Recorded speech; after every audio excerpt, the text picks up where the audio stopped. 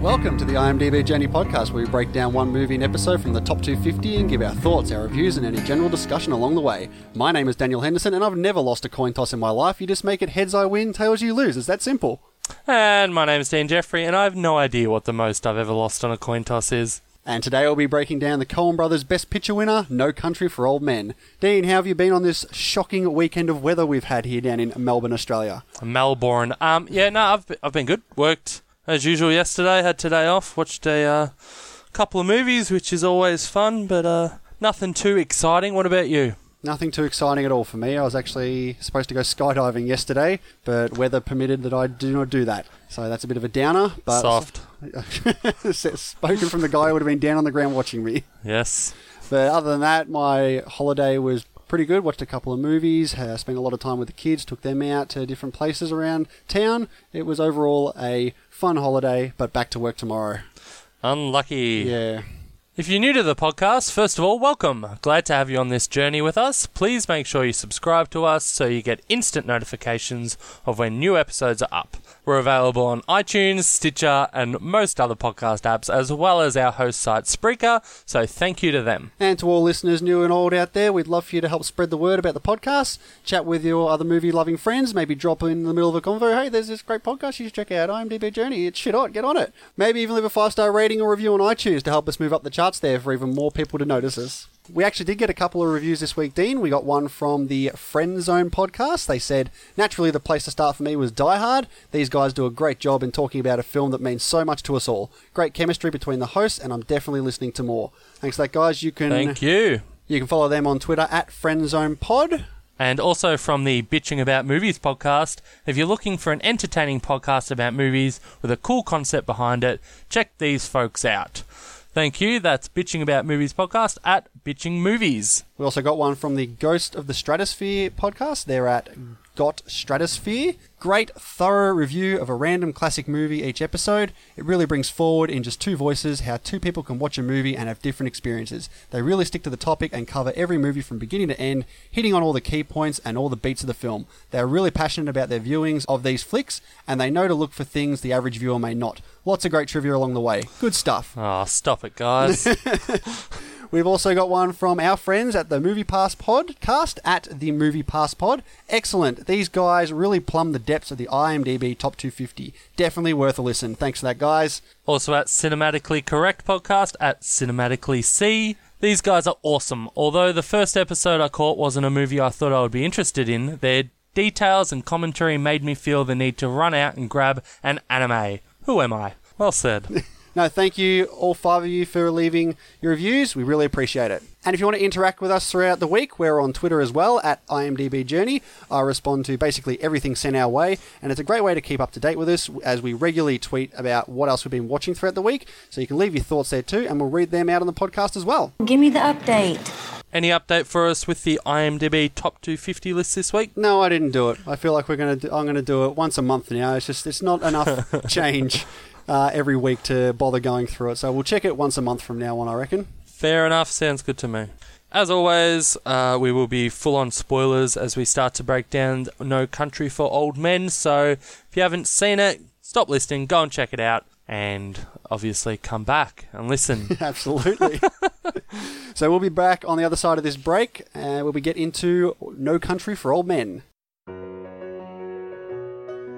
I'm Nick. And I'm Justin. We are the Epic Film Guys, and we'd like just a moment of your time to talk about an extremely important event coming up this May. Last year, we hosted the Live Stream for the Cure, a 12-hour live stream fundraiser where we raised $2,500 for the Cancer Research Institute. 86 cents out of every dollar raised goes to research toward finding a cure. And this year, we're aiming to smash that goal, and we need your help to do it. Join us from May 18th through the 20th for 30 hours of amazing live stream content from us and a whole host of amazing podcasters who will be joining us to try to reach $5,000. For more information, please visit www.livestreamforthecure.com. Together, we can make a difference. I'm looking for Llewellyn Moss. You go up to his trailer? Yes. Do you want to leave a message? Yes.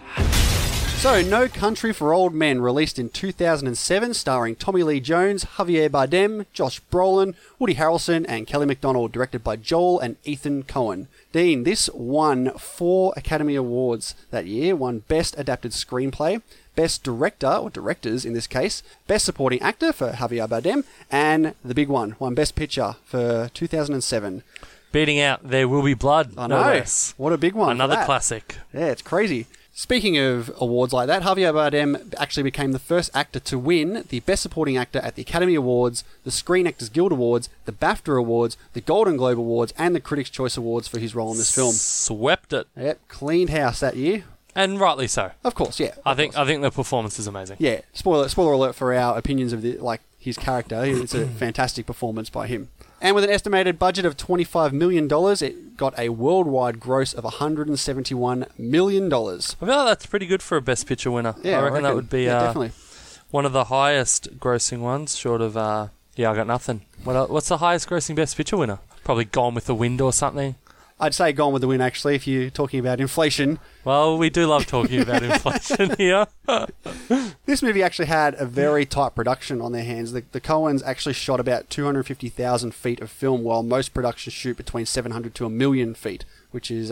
efficient. very Very efficient. efficient of them. It actually has a lot to do with their work with cinematographer Roger Deakins, because they actually planned out every shot meticulously. Storyboarded it. Yep, and they made sure that every shot they shot was the one they wanted. So lots of effort into this film, if I do say so myself. A lot of preparation. And this is actually the Coen brothers' only movie to go over 2 hours in length. Yeah, which actually surprised me. I wouldn't have picked that. I thought these guys, I think of Miller's Crossing. In my head, that's a long movie. Yeah. Apparently not. No. And Carter Burwell's score consists of only about 16 minutes of music in this film. The majority of that is in the closing credits. So there's actually only one scene in the proper movie, outside the credits, that has any sort of score. And we'll get to that as we go along. We will. Did you know that Heath Ledger had been in talks to play Llewellyn Moss in this? I did see that Heath Ledger was in talks for something in this movie. For Llewellyn Moss, was it? Yeah. I didn't realise that. No, he actually withdrew from it because he wanted to take some time off instead. Was this... Oh, this would have been just before... Just before The Dark Knight. He came back from his time off to do The Dark Knight. Yep. And with an average of 8.1 over 710,000 ratings, it's sitting on the IMDb Top 250 list at number 159. So as we all know, last week you bitched out on doing a plot summary because we were going through it extra thoroughly, apparently. Well, we had to with that film. Do you have an excuse lined up for us this week, No, Kendo? I've got one here. No way. In 1980s rural Texas, ex-welder turned hunter Llewellyn Moss stumbles across the remains of several drug runners who have all killed each other in an exchange gone violently wrong. Rather than report the discovery to the police, Moss decides to take the $2 million he finds for himself. This puts the psychopathic killer Anton Chigurh on his trail as he murders every rival, bystander, and even employer in his pursuit of the money. As Moss desperately attempts to keep one step ahead and Chigurh gradually closing in, veteran sheriff Ed Tom Bell oversees the investigation, even as he struggles to face the sheer enormity of the crimes he is attempting to thwart. Okay, so let's get into it. All right. First shot. Hit us, Hendo. What'd you think? No, I'll handball this one to you this time, Dean, since I talk about it so much. I actually loved it. And since doing these podcasts, I've definitely looked out for the opening shots a lot more. Yeah, the peaceful and beautiful West Texan countryside. Yeah. Yeah, it's gorgeous. It's so calm. It's a new day. The sun is rising over the hills. It's primitive. It's a desert almost. Only the toughest survive out here. And you cut that with Tommy Lee Jones's character, Sheriff Bell, narrating over the top about the brutality of man. Yeah. He's talking about executing a guy, or standing with a guy who's being executed for killing a 14-year-old girl. And he's saying that it wasn't a crime of passion at all, but he just wanted to kill someone. Yeah, well, this is setting up the overriding theme of the film, which is about Sheriff Bell and how he's getting to this point in his life where he can't understand what is happening with the world and the violence that is coming out of these, everyone who's living nowadays, and how it doesn't match with how he grew up. Yeah, no, exactly. So now we're introduced to our first real character, Anton Chigurh, played expertly, as we've already said, by Javier Bardem. What an entrance as well. Yeah, it's it's fantastic. Like, holy shit. It's a disturbing scene. Seeing this young cop talk on the phone with this menacing figure just in the background. You can see what he's doing in that unfocused background there. He's doing that. He pulls the... He's not a small guy. He gets his handcuffs around under his feet, and he slowly gets up, he walks over to him and just starts to strangle him. And, I mean, it's a brutal scene, but it's so great to see the handcuffs actually cut through the skin and blood spurt out everywhere. Well, I actually read up that how they did that was that whole thing is like a bodysuit. Because normally when they... In movies, when they do scenes like this where they strangle people, the guy who's getting strangled has the power in the scene, in the acting. He's holding on and he's letting know how much they can strangle him by the way he grips it. In this, the handcuffs are actually embedded in the fake neck with the blood patches in the neck. So the cop who was getting strangled had no say about this. This was all Javier Bardem and how much he forced on this. And when you see him pull the cuffs into the fake neck and the blood pisses out, whoa, it's like, if you didn't know anything about that, it looks so authentic and brutal and real. It's like, it's horrid to see. And the look of insanity on his face as he strangles the cop, the struggle he goes through, it's kind of uncomfortable to watch at a certain point. It tells us immediately that this guy's a monster. Oh, yeah. And when he finally kills him and lets out this exhale like he just orgasmed or something, the joy, the ecstasy, he gets off to it. And like you said, it gives us all we need to know that this isn't just going to be some generic villain in this movie. And that this is an extremely violent and dangerous man. And as we'll see in the next scene, every time he's on the screen, he's going to bring this extreme tension to the screen every time he's on. Shall we talk about that next scene? Before we get to that, I actually watched on the Blu-ray extra features, special features. Special features. On the Blu-ray special features, there was a couple of behind-the-scenes things, and they went into a lot of detail about this strangling scene, and the production designer was saying that they wanted to make this scene the most violent in the movie. Yeah. They wanted to go from the get-go, this is not your normal film. As I said with the prosthetics, he's wearing this bodysuit, and they struggled so much, the Coen brothers, to stop either actor from getting harmed in this, because these handcuffs are designed to hurt. Yeah. And when Javier Bardem's got him on, they were actually cutting into his wrist. So there was a lot of effort gone into this scene, and I think it really opens up the movie really, really well. Quite a contrast to the very first shot of those calm hillsides and that, and then you just cut to this. It's like, okay, what am I watching here? Yeah, exactly. So that leads into the next scene with Anton. Are we calling Anton or Sugar? I'm calling him Anton. Yeah, I'll go Anton. Yeah. That leads into the next scene with Anton. He's driving the cop car, and he pulls this guy over, and he slowly gets out. And you really get a great look at him here. He's got this denim jacket on that just stands out. Everyone else has these plaid shirts and leather jackets. Cowboy style. Yeah, everyone else looks like a cowboy. He does not. He's got this denim jacket on. He's got no hat on, where we will later see the Sheriff Bell and Llewellyn always have their straw hats on. What do you think of his haircut? Did you see that haircut? Did I see the haircut? Yeah, it is so dorky. When they presented the haircut to Javier Bardem, his first comment was, "Oh man, I'm not going to get laid for 2 months." And the Coen brothers high-fived like, "Yes, we've done our job. This guy is a weirdo." Yeah. It's a super dorky haircut, but I think it just emphasizes that he doesn't belong here. What does the hair tell us about this character? Firstly, it's fantastic because no one else has his hairstyle. And I don't mean in this movie. I just mean anywhere. No one would be caught dead with this thing. And it makes it iconic to this movie and to this character. Like, if you see a silhouette of this guy with that haircut, you know it's Anton Chigurh. Yeah, exactly. And that's not an easy thing to do. But it's such an uncool style that it's almost disarming. Like, you don't look at this guy and think he's a psychopath with this dorky haircut. He starts talking to this guy in the car, this civilian. Step out of the car, please, sir. What is that? I need you to step out of the car, sir. He's so calm. There's no threat or malice there. Every movement is deliberate and slow here. Would you hold still, please, sir? He slowly lines the cattle gun up to his forehead, and blood it's unreal. Like this puff of... This mist of blood comes out the back of his head, and it just slowly runs down his forehead. And Anton doesn't bat an eye. It's quite a shot.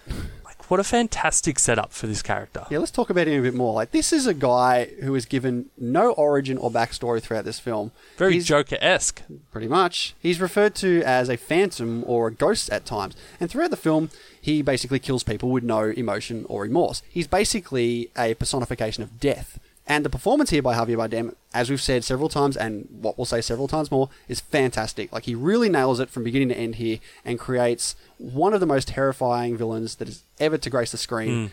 His Best Supporting Performance Actor Award is very well deserved, and actually, it started off 3 years in a row for supporting actors winning for playing some now infamous villains. You got Javier Bardem as Anton Chigurh, next up was Heath Ledger as the Joker, and after that was Christoph Waltz as Hans Landa. I mean, they're all fantastic. Exactly. Rate them. What, by performance? Yeah, by performance. By performance, okay, Christoph Waltz third. Oh, wow. Javier Bardem second and Heath Ledger first. Yeah, I'd agree with that. I mean, and even, like, you look at the lineup that Javier Bardem was up against for that year. You got Casey Affleck in The Assassination of Jesse James by the coward Robert Ford, Philip Seymour Hoffman in Charlie Wilson's War, Hal Holbrook in Into the Wild, and Tom Wilkinson in Michael Clayton. I mean, is that just not a slam dunk win right there? Yeah, I mean, yeah, what a soft year. Yeah. Jeez, I love Into the Wild, and I have no idea who would have got a nomination for supporting actor there. Hal Holbrook. Hal Holbrook. Did you actually know they used a nail gun for the sound effect for the cattle gun he uses? No, I did not. Well, you do now. Yes, I do. I love the cattle gun. I think it's so perfect for this character because it shows how he views his victims. These people, they're just cattle to him. Yeah. Like, he has the same amount of remorse killing people as he would for killing cattle. Yep, they're nothing to him. Yeah. What a great scene. I love the segue here between Anton Chigurh's introduction and Llewellyn Moss's introduction. So, the last thing that Anton says is, "Will you hold still, please, sir?" Bang. Shoots him. Then we cut to Llewellyn. Yep. And he's lining up this deer. He's got him in his sight. And he goes, "You hold still." And I really like that little connection there. Oh, yeah, okay. I didn't pick up on that. It was No, nice. it's there. It's there. No, I really like it because it does show that these characters do have some similarities. Like, again, here we have a character who's calm, he's precise, he's lining up his sights, he shoots, and it's a terrible shot. Yeah. The deer runs away. So we sort of get the contrast between Anton's precision and Llewellyn's, inaccuracies. So, obviously, then he goes through, he tracks blood, and he eventually winds up upon this group of cars, lots of bodies, lots of flies and all that. And what struck me was how uncaring he seemed by this. Like, it looked like this was not anything surprising at all. Well, he probably looks at it as what it looks like, a Mexican standoff kind of. He looks in the back and sees all the drugs. He's like, okay, well, what do I care about these people? They're bad people. Yeah, but it's here that he finds this guy still alive in the car. And this guy he can barely speak, but he's saying repeatedly, agua, agua, which is obviously water in Spanish. And Llewellyn's unfazed. Like, he does not flinch at all, and he says, I'm not giving you water. I ain't got no damn agua. Like, this guy's bleeding out in front of him, and he has zero sympathy for him. He even reaches in, he takes a gun, looks back, reaches in and robs him out of his jacket for some more bullets. And then he goes searching for, he says there's always a last man standing. Yep, and he searches for him, spots him on a tree, does wait a little bit, he times the movement to see if he does some movement. He does not, so he heads up there and finds the suitcase of the $2 million. Dean, what would you do in that situation? Okay, having watched this movie. No, honestly, if I found $2 million, I would probably take out like 100,000 and then return the rest, or just not touch it at all. I feel like if you're going to take out 100,000, you may as well take the lot of it. I wouldn't be touching this. I'd be getting it. You look at the situation you're in. Dead bodies, yeah, massive truck of coke. But I would never approach all these dead bodies. Of course. But if you're walking in the woods, right, and you see $2 million, you would just walk away? If it was just $2 million sitting in the woods by itself, with no dead bodies and no drugs hiding around the area, maybe I would take it. Yeah, I reckon I would take it. I'd probably... Actually, I might do what you said then. Yeah. If it was like that, then I might like grab a bundle, grab a bundle. It'll help me out, and it's probably not going to go, they won't notice it. Yeah. So you see when he heads off, to get the thunder in the background, like, you've just done some bad shit, Llewellyn. Llewellyn? You've just done... What a terrible first name. I know. So do all our Llewellyn listeners out there. Going to get some hate mail coming in. How dare you? How dare you? So what did you think about him heading home and then coming back to give him water? Like he had a change of mind. Is this not a stupid idea? It's so clearly the worst part of this movie. Maybe not part, but it's just the worst decision. Like this decision... It is the worst decision, yeah. There is no setup for it. As I said before, we've seen him interact with this guy who's dying, and he could not care less. He's obviously gone home and had this moral dilemma. He's sitting in bed like, I shouldn't have left that guy. But in saying that, he's just stolen all this money. Why are you going back for that? Maybe if you had not taken the money, maybe there's a little bit of leeway there. But the fact you've taken this money, who knows what's going to be out there now? You've made your decision. Stick with it. Don't head back out there. He knows when he's heading out there, he's probably heading into certain death, like when he tells Carla Jean, if I don't come back, you tell Mother I love her. Your mother's dead, Llewellyn. Well, then I'll tell her myself. That makes no sense. It makes zero sense. They should have shown him with some sort of hesitation or remorse with the guy asking for water in the truck.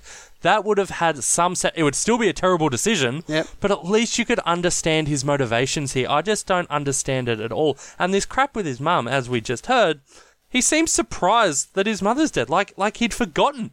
Like, what is he doing? Oh, yeah, I guess I'll tell her myself. Like, what is that? Solid point. And his wife, Carla Jean, who, by the way, I did not realise was Kelly MacDonald until after the movie finished. Oh, really? What a fantastic Texas accent. Well, the British seem to do a lot of good, like... She's Scottish.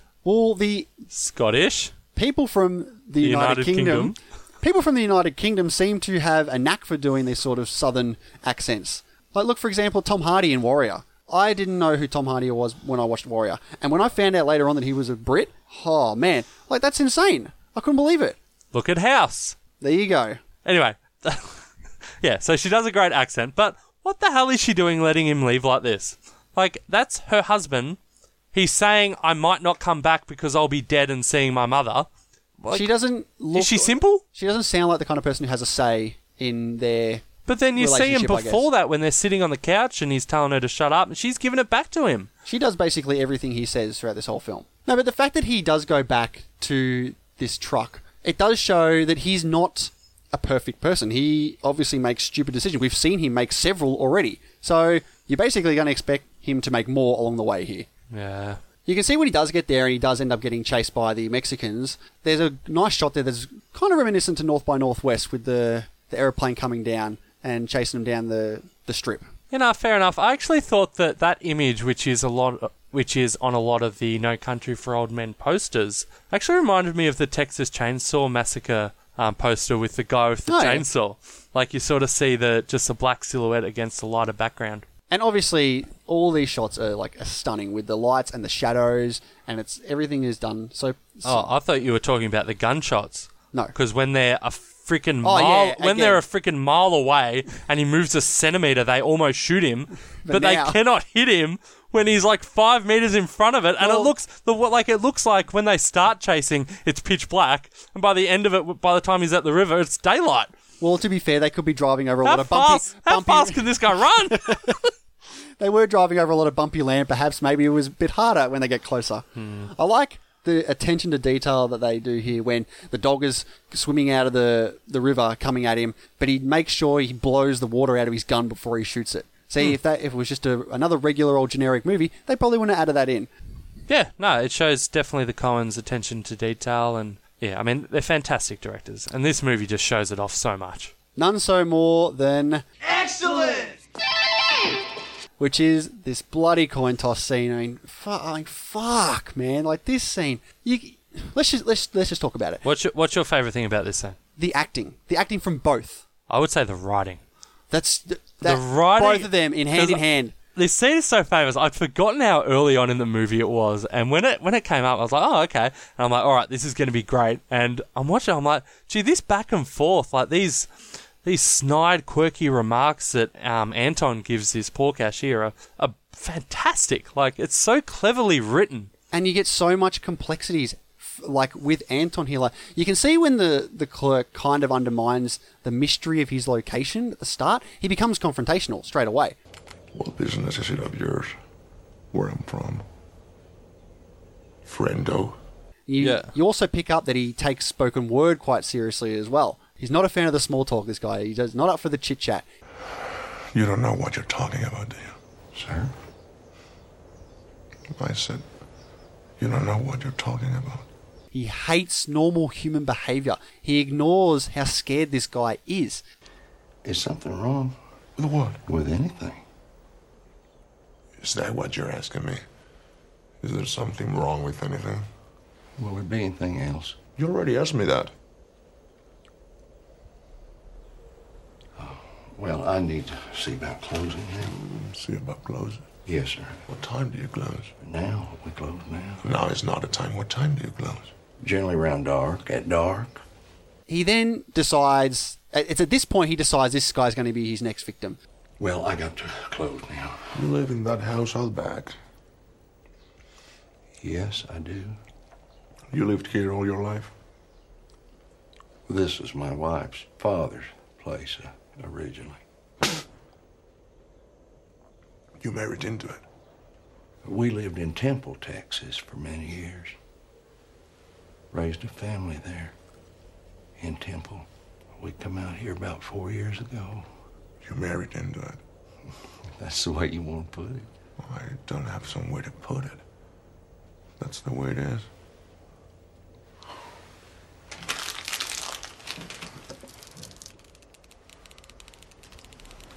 What's the most you ever lost on a coin toss?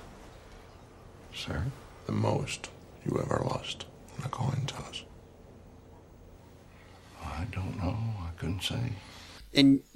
But here's the thing. He could just kill him here. Yeah. Right? With no theatre and no pizzazz, but he decides to play with him here. He plays this little game with him.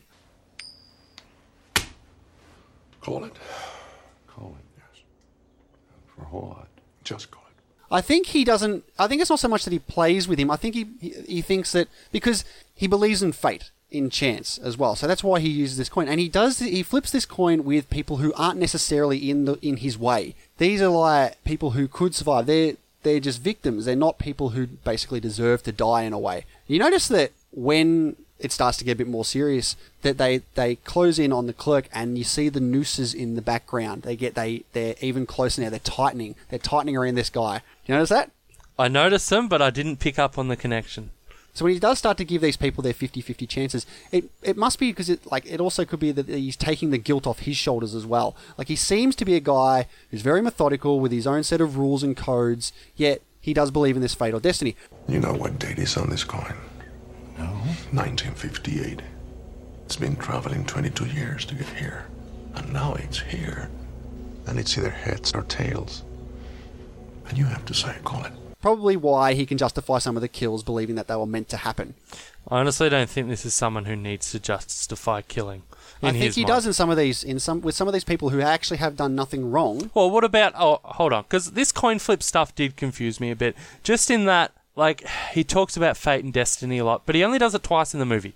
And he kills countless people, and you say, well, these people are innocent and have nothing to do with it. Why does he kill the first guy with the cattle prod? I can understand. Well, like the two that would be a questionable one there was the first guy with the cattle prod and the guy with the chickens in the truck that you don't see happen, but you can tell that he has. But so those are the two that are iffy. But then, obviously with this guy here and Carla Jean at the end, he does use the coin. So there is... Yeah, it was. I mean, it would have got annoying if he was doing it so often. But my favourite quote of it was... Well, look, I need to know what I stand to win. Everything. How's that? You stand to win everything, call it.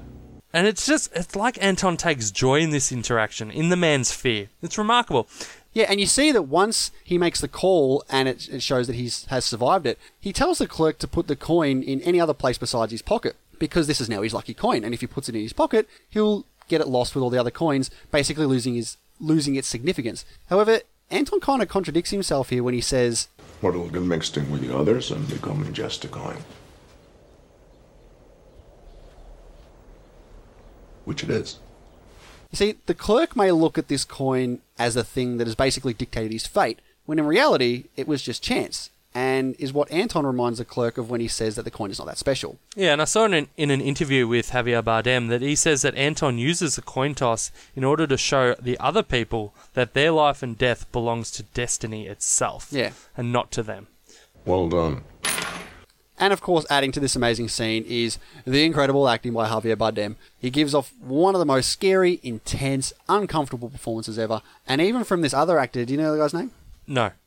Who is just the perfect mix of confused and frightened. There's no need for the background score in this either to add any tension. Oh, wow. It's funny you say that. This is the only scene in the movie that has any background score. But you don't even need it. Like, you could cut... But it's there. Oh, no. What does that say? I don't know. It's really odd that it's there. Because you could easily cut that out and this would just be perfect still. Because all you need is just this unnerving conversation, the brilliant screenplay and the fantastic acting. Yeah, it's amazing because there's no act of violence here. Anton hasn't shown a weapon. He's not threatening violence, but you can get it all in the subtext of what he's saying. Yeah. And even though it's not said specifically, it's clear as day. It's fantastically written. And I got to say, Dean, you must have been loving this film since it sits in that niche market of films starring Tommy Lee Jones, where the antagonist flips a coin to decide if people live or die. Yeah. Yeah, you must have been loving that. Yeah. Anton Two-Face Sugar. So, the scene where we get Sheriff Bell and his offsider inspecting the crime scene. I love this bit here. Well, it's a mess, ain't it, Sheriff? If it ain't, it'll do till the mess gets here. It really shows that the sheriff knows that this is only the beginning. Like, he's surrounded by multiple dead bodies and a ton of dead animals and broken down trucks. And this isn't something he's used to, I'd imagine. Yeah, but it's so weird because he seems, at this point, almost unfazed by it. He comes across as this really seasoned sheriff who's seen a thing or two. And it's almost like he knows what to expect, even though, because I hear what you're saying, like, this is the whole sort of crux of the movie, is that this sheriff is getting too old for the country that he's living in now, because it's getting more and more violent. But compared to this younger officer who's so wide-eyed about it all, throwing around these theories, the sheriff is, like, laughing. I think it's because he's kind of over it. He's like, whatever, this is how it is now, and I'm not used to this. I'm done with it. I'm just doing my job here. I don't really. Does he really expect to solve this? I mean, he's hunting Anton. Yeah, but from what he's seen so far, do you really think he's going to, like, him and his ways now going to be like, I'm not going to be able to solve this. So are you saying you don't think he cares? Not so much cares. It's just so much that he does. I don't think he is in it anymore. I think he's just doing his checked out a bit. Whereas the young cop, this is like new and exciting for him. He's an up and comer. He's like, yeah, let's get into it. Yep. Oh, good point. Okay, so when Anton goes and inspects Llewellyn's trailer, he has a look around and he can see that they're gone, obviously, and he sits down to drink this milk. Yeah. And he looks in the reflection of the TV, and you can see his silhouette. And it's funny because in a scene coming up, the Sheriff Bell goes to Llewellyn's trailer and does the exact same thing. Yeah. He sits down, gets a glass of milk, and looks at himself in the TV. And you can see the silhouettes are almost identical, except for this bloody great big cowboy hat he has on. Yeah, and I think that obviously has to do something with good versus evil here. Like, you've got the epitome of good here with Sheriff Bell, and basically the epitome of evil with Anton. Yeah, absolutely. And there are many other shots coming up as well that do the same thing. Like, for example, let's just throw one out now. When Anton walks into the trailer, you almost get the same shot when Sheriff Bell walks into the crime scene later on. It's almost like for like there as well. And there are a couple other things along the way that sort of contrast these two sides of good versus evil. Just quickly, another Anton scene. I love it when he goes to see this park manager, because we've just seen him basically kill every single person he's come into contact with. So he sees this woman and he's trying to find out, where does he work? Yeah. And he asks her 3 times, and each time is completely different. And the last one is the friendliest. It's so off-putting. He starts off with a normal speaking voice. Where does he work? And then when she doesn't give him the response he wants, he goes to this more very menacing tone. Yeah. Where does he work? And when she says no again, he does go to this friendly, request. Where does he work? And that's fucking scary. Yeah, and it plays with us as viewers as well, because we're fully expecting him to kill her now. Yeah. So when he just smiles and leaves, it's like a relief for the viewer, like a... But I feel like that is because that she sticks to her guns. She doesn't give him the information. She has her own moral code, and he respects that. He is all about moral codes, and the fact that she sticks to hers, he respects that, and he lets her live. I just want to quickly bring up the quick little scene there where Anton is driving past and he shoots the crow. But he misses. But he still attempts to shoot the crow. And crows have been known to be symbols of death. So to see him nonchalantly try to kill this symbol of death shows his authority over death, I reckon. It's a stretch. It's a stretch, but it could be interpreted that way. That's this film. It could be interpreted that way. There's so many different interpretations for this film. Yeah, no, there is. There's a lot to it, and that's, the beauty of cinema, isn't it? Exactly. We do get a lot of scenes of Sheriff Bell sitting in diners and cafes throughout this film. Loves to sit. He loves to sit down with a coffee and a newspaper. So I just want to talk about the complexities of this Sheriff Bell. He's confronted throughout the film with this feeling of, let's say, confusion and loss when trying to understand Anton. He even faces this existential crisis towards the end of the film when he feels outmatched and exhausted. Like, he's used to an older world where there are morals and people did the right thing. And Anton and Llewellyn change this perspective for him. And by the end of the film, he realises the absurdity of the world he lives in now and remains shaken by it. See, it doesn't take a genius to realise that the title of this film, No Country for Old Men, is referring to Sheriff Bell as the old man, and the country he's living in now is not for him. Yeah, no, I mean, yeah, you're obviously right, and that is, a through of this movie. But, I don't know, what did you think of the Sheriff Bell character? Because I found him a little dry. Tommy Lee Jones does feel like a dry kind of person in real life, actually. And he, from what I hear, he's a very grumpy person in real life. But even there was this one scene where he's sitting with this younger guy at the table, and he talks about something real disgusting, and the young guy laughs, and then realizes he's laughed in front of the sheriff, and catches himself and stops. And Tommy Lee Jones just deadpan as ever looks over to him. And you think he's about to get told off, and he goes, "That's all right, I laugh myself sometime." No, you don't. There's no way you've ever laughed. Going back to the music here, so we say that there's... What music? There's really no score going, but there's obviously a lot of sounds that they use, because the score in thrillers and horrors and stuff, they tell the audience when to be scared, when to be safe, what to expect. Yeah, which I find... that's a flaw in films like that. If you can feel for yourself without something making you do it, that's the mark of a great film. It's incredible. Yeah. And one thing I love, one sound I loved hearing in this movie was that tracker. Where he's driving, God. Just all of a sudden, and you're like, what's that? Because they mentioned it before, and they give it to him, and it's like, it hasn't made a sound, no. And you're like, I don't know what that is. Yeah, and then all beep, and you're like, oh God. Yeah. And then he drives past, and it's beep, beep, beep, that beep, visual, beep, beep, beep, beep. Yep, And the point of view when he's driving along, and it gets faster and slower, and holy shit. That's just, it gives you shivers. That is it's amazing. Fantastic. Just going back a little bit, I love... There is some humour in this film as well, and I love the conversation that Llewellyn has with the guy at the camping place when he says... Tent poles. Mm-hmm. You already have the tent. Something like that. Well, you give me the model number on the tent, I can order you the poles. Never mind, I want a tent. Well, what kind of tent? Kind with most poles. Oh. Yeah, what kind of tent? Just give me the tent. It's like, well, which one? The one with the most poles. He just deadpans. Oh, if you've got a tent without poles, I can order these poles in for it. No, I just want...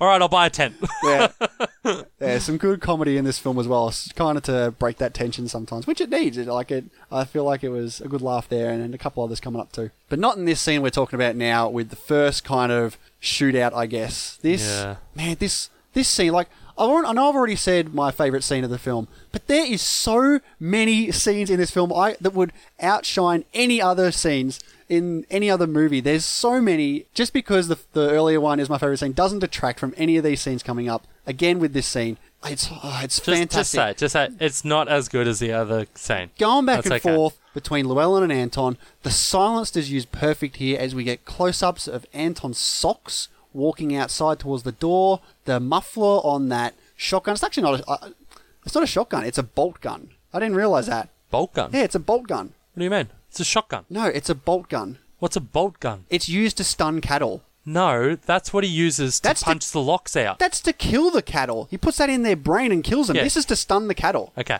He has the thing that kills a man, right? It's a bolt that goes and back in, okay? Which is what he uses when he... I thought they were two different things. No, when he hits the locks through the door. He uses the same thing.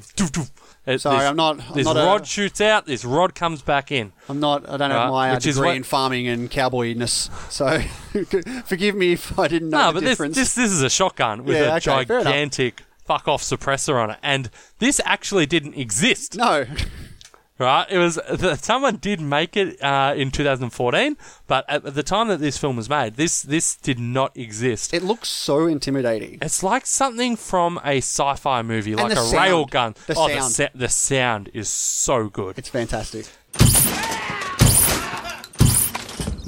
And like it's so bloody. Like he goes in the door, he shoots this guy, and it looks like his hand gets blown off, and then he sort of rolls over. Yeah. He hits him, and he flies across the room. Like it's not comical, obviously, but it's so violent. But not in an overindulgent way. Like okay, this is real. This is how it would look if something like this happened. You can also see here that Anton doesn't like blood as well. You can see when he covers the curtain on the guy to kill him. He takes his socks off afterwards because he got blood on him. And even in the very first scene where you see him kill the cop, right, when the blood splurts out, he rolls away from it. Yeah. Right? He deliberately makes a point of rolling away from it. And and even coming up when he kills Woody Harrelson? Carson Wells? When he kills Carson, you see when he's on the phone straight after, he sees the blood coming to his feet and he puts his feet up on the bed. Yeah. He tries to avoid it at all costs. Obviously, it's going to create some mess on his shoes, but I think there's a little bit more to it. No, there's 3 or 4 scenes here where this is an issue, and it really pays off in a scene coming up towards the end, which we'll get to. Yes, of course. I know what you're talking about. But yeah, like even he shoots, like the door to the bathroom's closed, he just shoots through the wall. Yep. He bursts through, and then he shoots through this curtain, as you say. Like he has no problem in killing people through barriers. Yeah. Like it's really it sets up another scene coming up really well after seeing this. So yeah, well, let's just talk about it now then, shall we? All right. So we get Llewellyn staying. He goes to a new hotel now. Obviously, the old one's compromised. He's laying in bed again, as we've seen him previously, and he says out loud, "There just ain't no way." And this is in reference to how the Mexicans and Anton were both there waiting for him with the money. So he starts going through his case and he finds the tracker and he puts it on the bench and he realizes that even where he is now, people are coming. People know about it. And this scene is my... Excellent! Nice. Quality scene, I reckon, for that pick. It's funny. I was watching the movie and I had the coin flip scene as my favourite scene. I was like, I'm not sure anything could top this. I was on the edge of my seat watching this. It's so perfect. This is incredible filmmaking. So he realises that people can find him. He hears noises in the hall. He calls reception, no answer. But you can hear it, yeah. You can hear the phone ringing downstairs. And so he knows. He goes to the door and puts his face up against it. Now, knowing what we know, as I just said, that Anton's love of shooting through locks and shooting through walls and doors, I'm thinking, Jesus, don't do that. Stop it. You're freaking me out, man. Yeah, the tension is immense. Llewellyn sits on the bed and waits with the gun pointed at the door. Turns the light off. That's right. And then we see someone stop the foot marks, I guess. You hear the beeping. Oh, I didn't hear the beeping. Yeah, definitely. I can check it, but I'm pretty sure you hear beeping. No, you said definitely. I do love the Hendo certainty here. I did not hear the beeping. Shall we check? No. Shall we get that elevator music playing? Let's get that elevator.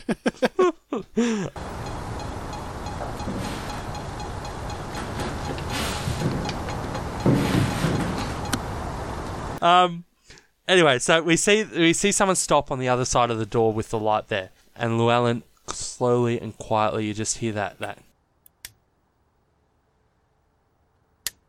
of the shotgun, and the feet walk away, and you're like, oh, okay. Then the light turns off. And you're like, man. Oh my god. Yeah, I swear when I saw that, I'm like, and there's just silence. Yeah, you just shoot yourself. Yeah. At that point, why didn't you fucking move? Like, you're sitting in front of the door. You know someone's coming. Someone can just shoot through the door. Right in the corner.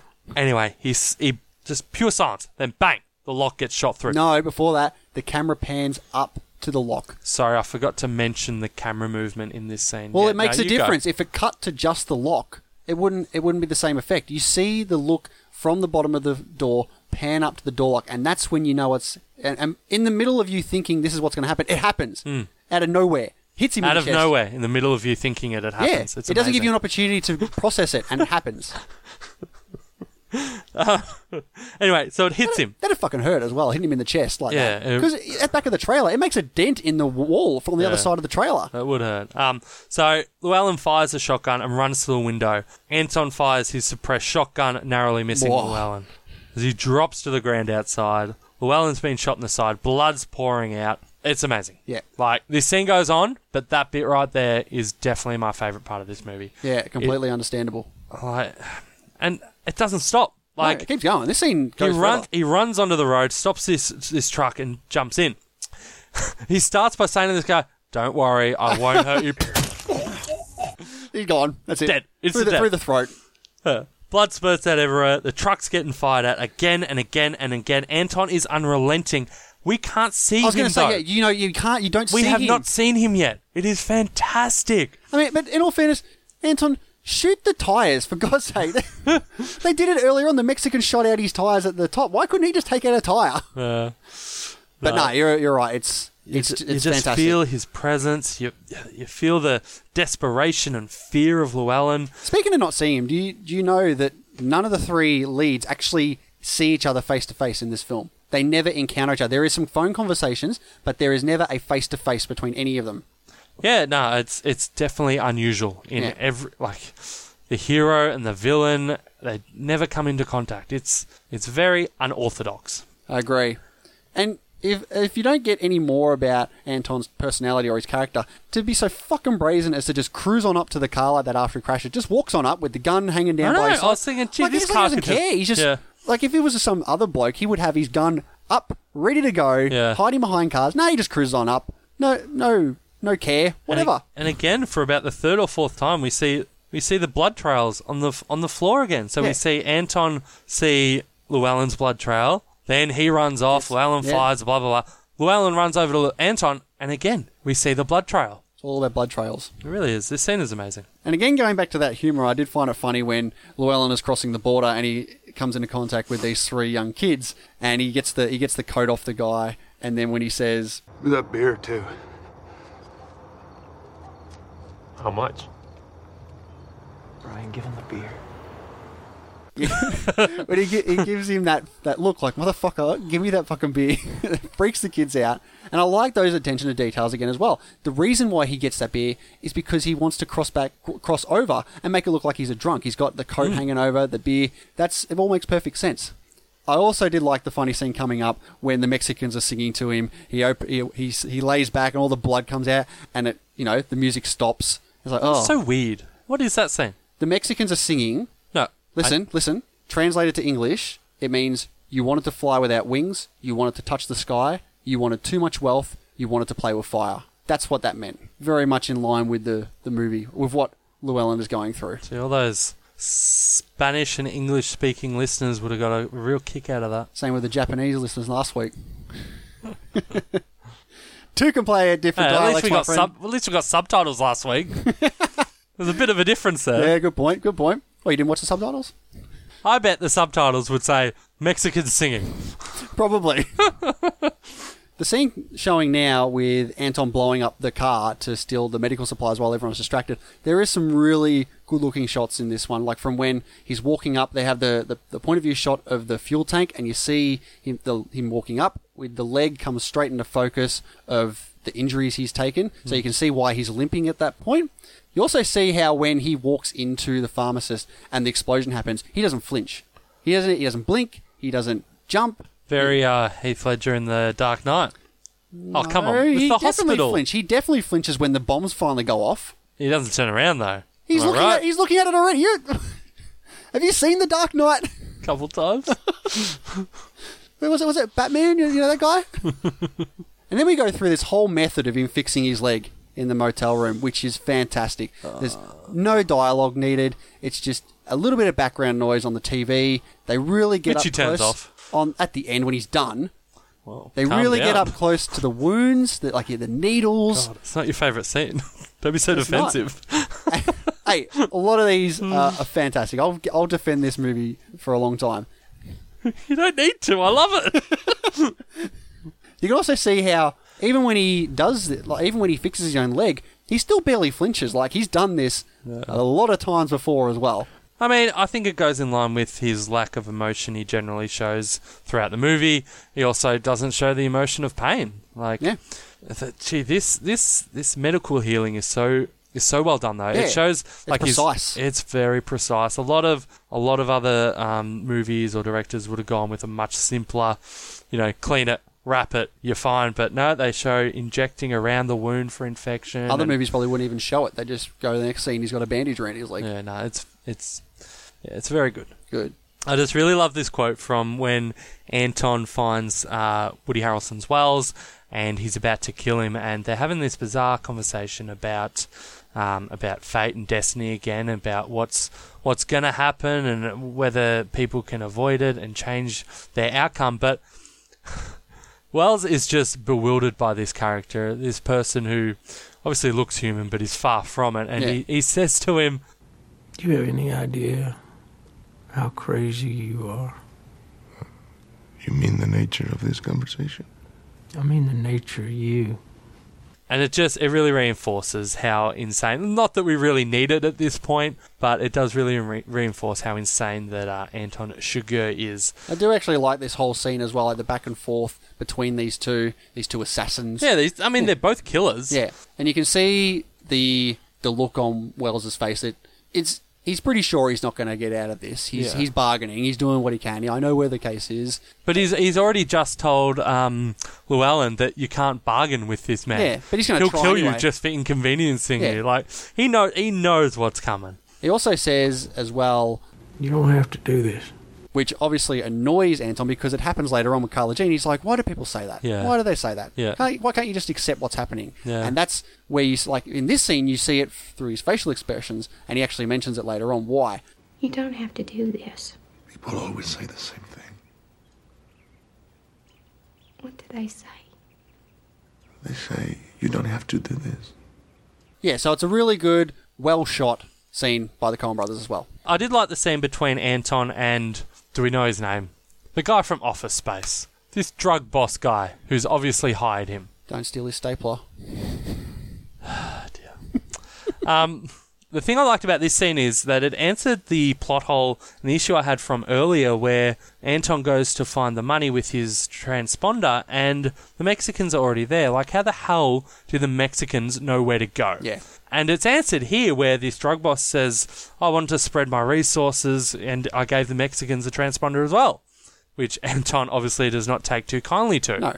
I also like the banter that he has with the accountant as well. You can see this guy survives the wrath of Anton because he's a humble guy. He uses... What? I think he survives. Oh, no way. Are you serious? He Yeah. does. He goes, are you going to kill me? He goes, that depends. Did you see me? And that's the end. Of course he's going to say, no, I didn't see you. You don't think he saw him? The notion of a ghost. He says, you didn't see me. Like, and then at the end, when he's with the kids, he's like, here's the money, you didn't see me. He just wants to not be seen. So when he says... The reason why I think that he doesn't kill this guy is because compared to the store clerk who is that he does that natural human talk the way he does, and he's like, you don't know what you're talking about. You know what you're talking about. Like, he just doesn't like that casual chit chat. This guy is very proper. He uses good terminology. He's respectful of the spoken word. So he doesn't even decide to give this guy a 50-50 shot. He just goes, you didn't see me, and I reckon that's where it is. I don't think he kills this guy. I think he does. I don't think he does. I think he does. And do you want to hear my reasoning? Because he kills everyone. He doesn't kill everyone. He kills the chicken man. I don't think he kills this guy. Why would he save this guy? Let's put the poll out for Twitter. Does Chigurh kill the accountant? Yes or no? Let's put that in the poll this week. I think he definitely does, he because doesn't. it sets up later where we don't see him kill someone and we ask that question as well. But we get that answered. He tells him to take the chicken coops out That of the truck. answers And he this as goes, well. no, it doesn't. There's no resolution to this. You don't see him walking out like at the end when he checks his feet for blood. There's no leaving for him here. This is the end of the scene. Every other point, you know if he's killed this person or not. He either leaves them or you see him afterwards doing something that would indicate that he has killed them. There's nothing here to indicate that he does kill this person. I'm going to win this Twitter poll. He kills him. I don't need to argue and make up stupid things like you are. It's pretty clear this guy loves to kill. We'll let the listeners decide. Oh, okay, Did Chigurh kill the accountant? Yes or no? So I want to get to basic... Oh, I guess you might even call it a plot twist in the movie that Llewellyn is actually killed earlier, like much earlier than the end of the film. Which is plot twist? Well, if it's anything... a plot point. Yeah, all right, fair Twitter enough. poll. Is this a plot twist or a plot point? I'll concede. I'll concede to that one. It doesn't have to be a plot twist. So, but you can see that by killing Llewellyn off screen as well, we're still roughly another 20 minutes left. The film is trying to tell us that the plot that we've got here isn't important, and nor was it ever really, because rather than this being this cat and mouse thriller, No Country for Old Men is actually a coming of age tale in which the real protagonist, who is Sheriff Bell, comes to understand his place in the universe. Lewin was never really the hero of this story, and that was shown several times when he decided to do the wrong thing and take the money, and again when Anton offers him to spare his wife's life, he takes the selfish option and decides to go after him instead. You could say that Anton is sort of a grim reaper coming to punish him for his transgressions. Did you find it odd where we see Sheriff Bell driving up and he sees the carload of Mexicans, he hears a gunfire and then sees the carload of Mexicans driving off and doesn't chase them? No, because I don't think it's in his nature to pursue this. He's a lawman. But again, he's basically, I'm over this shit. I'm not going to go follow these 3 or 4 machine gun toting Mexicans. It's not even he's in Mexico. This isn't his jurisdiction. He's just trying to find Llewellyn to be there. And when he hears that, he goes in to see what happened. Yeah, this Llewellyn death is shocking. It just subverts everything you expect from a movie. If you were going to expect him to die, you would have expected it from Anton. And you'd expect to see it. Yeah. But again, it's showing that this is not what the point of the movie is. That's right. And the problem is that you sort of watch this film and think, oh, this is the story of Llewellyn. But it's not at all. No. It's the story of Sheriff Bell. And that's what you get with the final 20 minutes, is basically it turns into his complexities. It turns into his story. Mm. And you get this, once again, great scene coming up with Sheriff Bell going back to the crime scene afterwards, pitch black, and he sees on the door that the lock has come out. Has shot through, yeah. And you're like, oh boy. And we see Anton inside the shadows. You see that perfect shot of looking on the rim of the door lock, and you can see someone in there. Yeah. And again, through Anton's point of view, you can see Sheriff Bell on the outside. Yeah. And it's, again, no score. It's silent, and it's so And he's deciding what to do. And you don't know this man as a hero or someone brave, clearly, throughout this movie. He hasn't shown any of that. No. And you're legitimately unsure of what he's going to do here. So when he makes a decision to go in, and there's no one there. Now, what do you interpret that as? Now, I actually interpret it that Anton was never in there. Okay. All right. I interpret that as he's imagining this demon that he's been chasing as being in there, and he's got to decide whether to overcome his fear and deal with this new world or not. And in the end, he decides to go in. I agree, but I think that Anton was there, but he's not there anymore. Yeah. Okay. Obviously, he was there because the lock's been shot through. I just don't. We haven't even talked about the briefcase going into the air ducts all this time as well, which was brilliant in all those different forms they did it. And you can see it here as well that the air duct has been taken off by the coin. But yeah, I agree with you that him seeing the door lock punched out, he knows that that's from him. Yeah. And Anton has been him there. overcoming his fear. He's just not there now. Yeah, and the shot of Anton at the door is his image, like his thought of what is behind that door. And I've read a lot of interpretations that are certain that when he walks in, turns the light on, goes into the bathroom, he's hiding behind the door. No, I don't. But what? Yeah, I don't agree with that There's at all. no way. I don't see that at all. No, he's not there. So now we get the scene with Carla Jean going into the house and Anton's waiting for her, sitting in the shadows, and we go through this whole coin toss thing, which we've already talked about. Fantastic acting, I must say, from both. Once again, there's my input. Play on, Dean. Thank you for that insightful and riveting fantastic acting. Did I say it was fantastic? I just want to go on a little tangent here. Go for it. We got time. First time I saw this movie was with my wife when she was my girlfriend. And we went to the town of Sorrento. We picked out a random time and we sat down, ready to see this movie. And out of nowhere, this guy gets up the front and starts talking about this film club that we're all in, apparently. And me and Britt are sitting there, we look at each other like, what have we just walked into?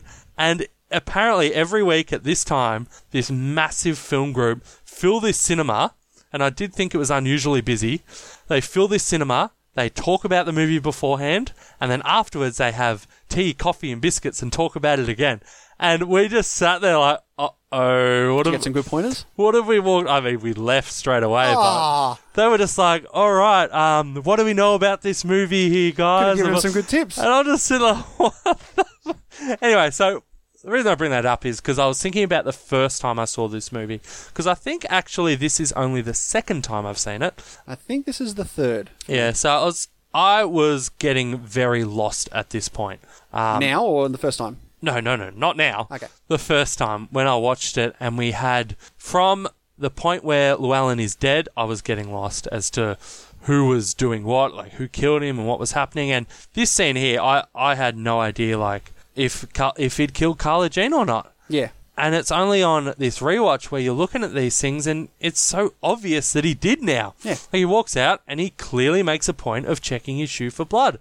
Obviously he's killed her, and it's stuff like this that I really enjoy on rewatches, where you pick up on these little things that the people making this film has obviously made a conscious decision to put in, and it's part of the story and part of the storytelling, and it's just so nice to get rewarded for, an in-depth rewatch I've found. Well, actually, in the book that this is based off, there's no bones about it. He does kill her. Like, it's very straightforward that he does kill her in the book. So I agree with you. I like how they left it a little ambiguous, but if you're paying attention, you know that it's happened. And there is bones about it in the next scene, sticking out of his arm.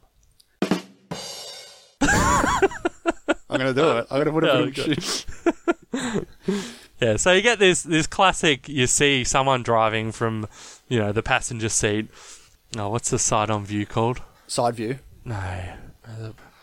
We'll go with side view. Okay, we'll go with side view. You get that side view, and you can almost tell it's coming. Like, whenever I see a movie and you get this side view of someone just driving, yep, and you see traffic lights, whether they're red or green. But usually you see the car coming on the other side. Yeah, you see it. Yeah, from the other side. This one, it comes from behind you. Yeah, and hits the passenger side. It's great. Yeah, I also like the karma here of how he nearly dies from this random occurrence, this fate, I guess. And yeah, deviating from the norm of most other films, he gets away. This is the last scene we see of him. And, I think it's fantastic. It's so rare where the bad guy gets away and not in some bullshit set up for a sequel. No, of course not. There's never going to be a follow-up movie, and there was never going to, obviously. Yeah. And the story is saying this is what happened. This guy gets Deal away with it. Yeah, exactly. And because I've seen that some people got confused, but they hate it. Like, oh, this is the good guy dies and the bad guy gets away. This is shit. I'm like, what? It's amazing. Different does not mean shit. Yeah, exactly. Speaking of different, we have our final scene of the film here, and it's the dreams. It is the from Sheriff epic Bell. Conclusion to this film. What do you think these dreams mean, Dean? All right, let's go through them. All two of them. All two of them. It's funny, though, he does say that dreams are never interesting to anyone except the person dreaming it, which I find to be very, very true. Exactly.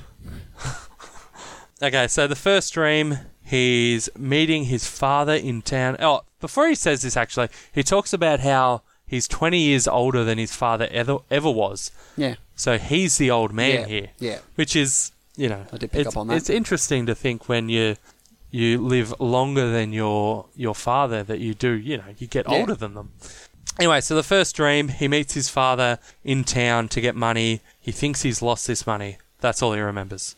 See, I think that this is showing us, because there's been a big thing of money. This whole thing, how it plays like Llewellyn everyone's makes looking his for money decision based off money. It's money. Yep. And I feel like, money seems to be the thing that holds this plot together at the start. However, as it moves forward, we see that money starts to lack value for these characters. And it's shown right here in this dream where he talks about what you just said. Yet when he finishes the dream, he immediately moves on to the next one. He brushes off this first dream as insignificant because, the presence of money is lacking importance anymore. It's nothing now. Let's move on to the more important dream. That's interesting. I would say that, as you say, the whole movie, all these characters have been chasing money, and all these people are now all either dead or morally empty, as in the case of Chigurh, except Bell, who does not care for the money. He's never chasing the money in this movie. He is chasing a killer. He's chasing a criminal, and he's never going for the money. So, as you say, it's not an important dream for him. He thinks he's lost this money. He's going to meet his dad. No big deal. Yeah. Yep. Then we get our second dream, and it's set back in older times. He was on horseback, going through the past. It was cold and snowy. His father rode past and kept going. His father was wrapped in a blanket, holding a fire in a horn. He knew he was going on ahead to make fire in the cold and the dark. And he says, I knew that whenever I got there, he'd be there. So it's obviously here that his father is carrying the promise of fire up ahead. He's carrying this warmth and security. Now, his father's obviously dead, and this is where Sheriff Bell is going to end up. Yeah. Like, he's on a path now. He's retired. And he's okay with it. Yeah, he's there. There's no... He's complacent. He's in the next part of his life, and he's fine. Yeah, the time has passed him. And the world, and the country that he once knew. The country. The no country. For old men. Oh! You like that? Yeah. Any last words? Well, that was a fitting end to the novel we just read. Dean, what are your final thoughts on No Country for Old Men? I came a little more prepared this week than I did last week. No Country for Old Men is undoubtedly a fantastic film. A worthy winner of Best Picture, which is obviously not always the case. The Coens have taken the Western genre and turned it on its head, subverting all expectations we have. The hero dies 3/4 of the way through, without the audience seeing a great shootout or anything epic. The villain walks away, getting away with his crimes again. The sheriff is depressed and weary, sad that this country he knows and loved has changed, and that he doesn't fit in anymore. And that's it. That's the movie. The lack of a score, as we've talked about, through most of this movie takes away the phoniness of hearing music that the characters can't hear. They don't need chilling music to increase tension here because the lack of a score for the most part makes it feel real. Like my favourite scene. It's dead of night and the two guys are chasing each other. The only sounds you hear are the sounds of their guns blasting, their footsteps, their quickened breathing. It's very effective. The only real negative thing I can say about it is that the Sheriff Bell scenes, for the most part, are a bit boring. And I understand that his character is obviously essential to relaying the key themes of this movie, but I did find myself getting bored with a few of his scenes. Also, I've only seen this movie once before, and now twice, and whilst it's amazing, it's certainly not one I'm going to rush out to watch again anytime soon. It doesn't have the rewatchability for me that my all-time favourite movies do have here, which is why I'm actually going to lower it from 5 stars for me down to 4.5. Because I went to log it in to my Letterboxd and it came up with 5 star, and I thought, no, that's not right. It's 4.5. Okay. Here we go. What have you got for us, Hendo? All right. So going back to watch this film, I learnt 2 things. 1, I haven't actually seen a lot of Coen Brothers films. And 2, what the fuck is wrong with me? Because this film is superb. Well, it's probably their best. The Coen Brothers really have created a great movie here. The acting is fantastic. It's no surprise that Javier Bardem won Best Supporting Actor for his role as Anton Chigurh.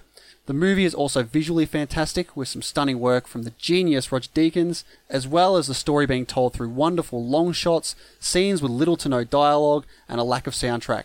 Every bit of dialogue in this film, even if it may seem unnecessary, has some meaning or pushes the plot forward. However, some people seem to take the film for face value, and if you do that, this may not be a satisfying film for you. But sometimes great movies have to be viewed in that there is meaning in almost every shot and scene. And that's what we try to do here when we go back and watch these films. Most moviegoers enjoy movies for the laughs, the action, or for the simple reason to escape the real world for 1 or 2 hours. No Country for Old Men forces its viewers to go beyond these simple pleasures and see the grit of the world around us. There aren't always happy endings, and people are confronted with serious existential questions. Most films wrap up satisfyingly, with the good guy confronting the bad guy loses, and the hero walks off happily into the sunset. Here, the perceived protagonist is killed off screen, the sheriff and Anton never meet, Anton escapes the car crash alive, and Sheriff Bell is left contemplating his dreams and seemingly unhappy retirement. This ending probably left a lot of viewers feeling uneasy after the film. Most people feel that when someone does something bad, they'll be punished, or anyone who's ultimately good will be rewarded. The reality of our world is that unfortunately sometimes the opposite. Bad people aren't always punished, and good people aren't always rewarded. There are some deep topics in this film about morality, ethics, fate, chance, free will, changing times, And you can discuss these scenes of No Country for Old Men for ages. It's a rich, multifaceted film that audiences should continue to discuss for years and years ahead. This film offers so much for the audience to chew on, and I'm lapping up everything it has to offer. This is one of the best out there, and it most certainly gets an Amazing. Outstanding. from me. I was the best because the crowd loved me. Alright, where does this film fall for you in your rankings, Endo? All right, let's move it up to... where should we start? Let's start at the number 3 spot between No Country for Old Men and Your Name, because it's better than Prestige. I feel like No Country for Old Men has a lot more to offer in terms of discussion after the film. Like, Coen Brothers have really put in a great... There's a lot to discuss with Your Name. Exactly, and that's why it's an amazing film for me too. But I feel like No Country for Old Men is overall a better film, so it goes higher than that for me. So, is it better than Die Hard? Hold on, what's your number 1 film? Die Hard. Wow. So, is it going to hit number 2 or number 1? Jeez, I got to tell ya, there's so much to offer with this film. They are both enjoyable as fuck. This has some of the most nerve-wracking, tensious scenes I've ever seen. Tensious? I like it. This is a better movie than Die Hard for me. This is my new number 1. That is a tensious take from you there, Hendo. I don't think that applies. I don't think tensious ever applies. Alright, Dean, where does this sit for you? Okay. For me, it's better than Django Unchained.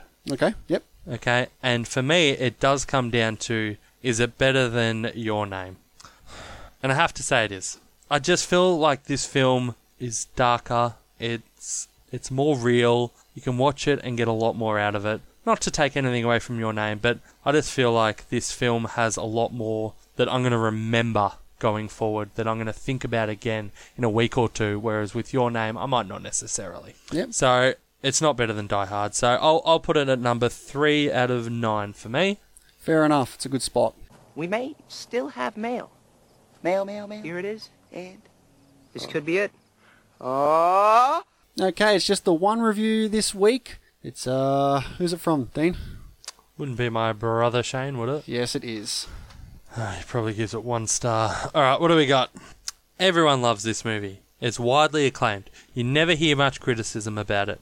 Upon the very opening of the film, I'm caught off guard again just how captivating it is. There's a level of understatement to everything that precedes, a restraint of knowing more than what the film is showing on screen. Most films overplay their hands, they bluff, pretend to be something else, etc. No Country underplays for much of the runtime, then throws in its hand at the final card instead of taking the pot. Because as surprised as I am how good this film is at the beginning, I am again surprised how quickly things run out of gas in the final act. The acting in this film is tremendous, even better than the unique, interesting characters they've been assigned to portray. So what's the best thing about this movie? A lot of people will say Javier Bardem. I think it's Chigurh versus Llewellyn, good versus evil, light versus dark. The supporting cast is also great, that being including Woody Harrelson and Tommy Lee Jones. The problem occurs when the film is taken out of Llewellyn's hands and no longer becomes his story. Up until that point, we are with him the entire way. We want to see him get the best of Chigurh, who is seemingly invincible, the underdog, must overcome. But we don't get that in the end. We get Tommy Lee Jones trying to make out he was the hero of the film, and a hero that doesn't even do anything but survive. The title is almost forced upon the film as they try and make out that the sheriff's point of view is the one that encompasses all, that Llewellyn was supporting the sheriff's account. And that's why this film has never been a perfect 10 for me. Of course, everything up until the end is amazing, and to be fair, I still like the end. It's just not the ending it should have had. When Chigurh is standing behind Llewellyn's hotel door, both characters in silence, waiting for the other to make a move. The tension is so extreme. It's the best part of the film. Couldn't agree with you more there, Shane. And in a way, the film fails in this regard, because they should have saved the best part for the end. Thanks for that, Shane. Yeah, thanks for that, Shane. Great review. We also got a question from the I Seen That podcast at I Seen That Pod. They said, do you also get this confused with There Will Be Blood? 2 movies shot similarly, with titles that are not specific enough that came out around the same time. I may never know which is which. Dean? Personally, no, I don't, because these are 2 of my favourite movies, and yeah, no, I don't. No, I feel like when you have 2 fantastic movies you're gonna always tell the difference between them. Things like, say, Dante's Peak and Volcano. Sometimes you might get them confused because they're not good films. Or Deep Impact and that other one. What is the other one? Oh my god, I got a memory blank. What is the other one to Deep Impact? Armageddon. Holy shit. Armageddon. How did I forget Armageddon over Deep Impact? I don't know. Oh my god. So yeah, to answer your question, guys, no, we both love both of these movies very much, and we can tell the difference between them. But thanks for the question. Thank you. Also, just want to give a quick shout out to my cousin Rhiannon. She did ask if I would do that, so hi out there to Rhiannon. So we need to settle our best Coen Brothers tournament bracket. Dean, our March Madness. We had 16 of the Coen Brothers films. 16 of their best. Yep, battle it out. Had some surprising results in there. Yeah, I don't think so. I think the only upsets we had was Burn After Reading beat Oh Brother We're Out There in the first round. What about Hudsucker? Hudsucker Proxy beat Miller's Crossing in the first round. They were very close, both of those.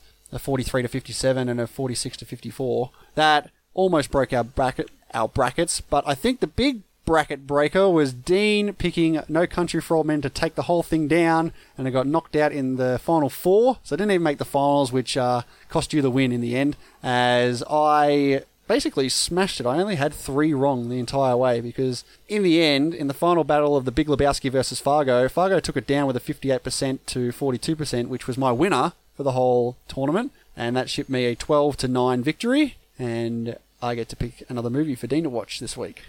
What's it going to be? Well, in keeping with the spirit of the Coen Brothers here and the fact that I haven't seen too many of these films, let's go with a film that I'm interested in hearing about. And I'm going to pick the surprise film that went pretty far based off its seed. I'm going to go Burn After Reading. Very good. I haven't seen that. All right. I'd like to hear your thoughts on that one.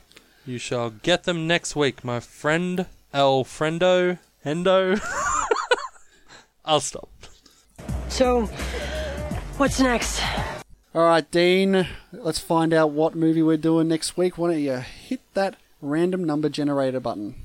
Here we go. 143. 143. We have another Best Picture winner. Really? We have A Beautiful Mind. Okay. Yeah, that's going to be interesting. Yes, it will. All right, we're not going to do a poll this week in regards to anything relating to A Beautiful Mind. We'll just keep that poll up about whether or not Anton killed the accountant, which he most certainly did.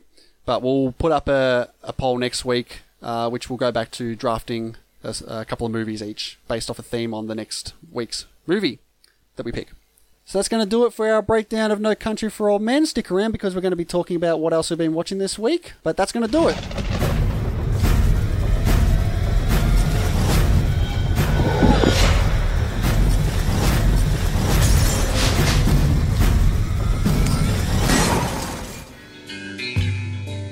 Hey guys, Matt here. Ever notice we use the hashtag Podern Family? See, Podern Family is a community of podcasts that support each other and promote each other.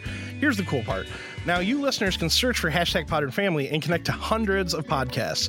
So many you're guaranteed to find something you like. Or if you don't want to do the searching yourself, you can follow @Podern Family on Twitter and let them retweet shows to you. So what are you waiting for? Go find some podcasts to listen to, you lazy bastards.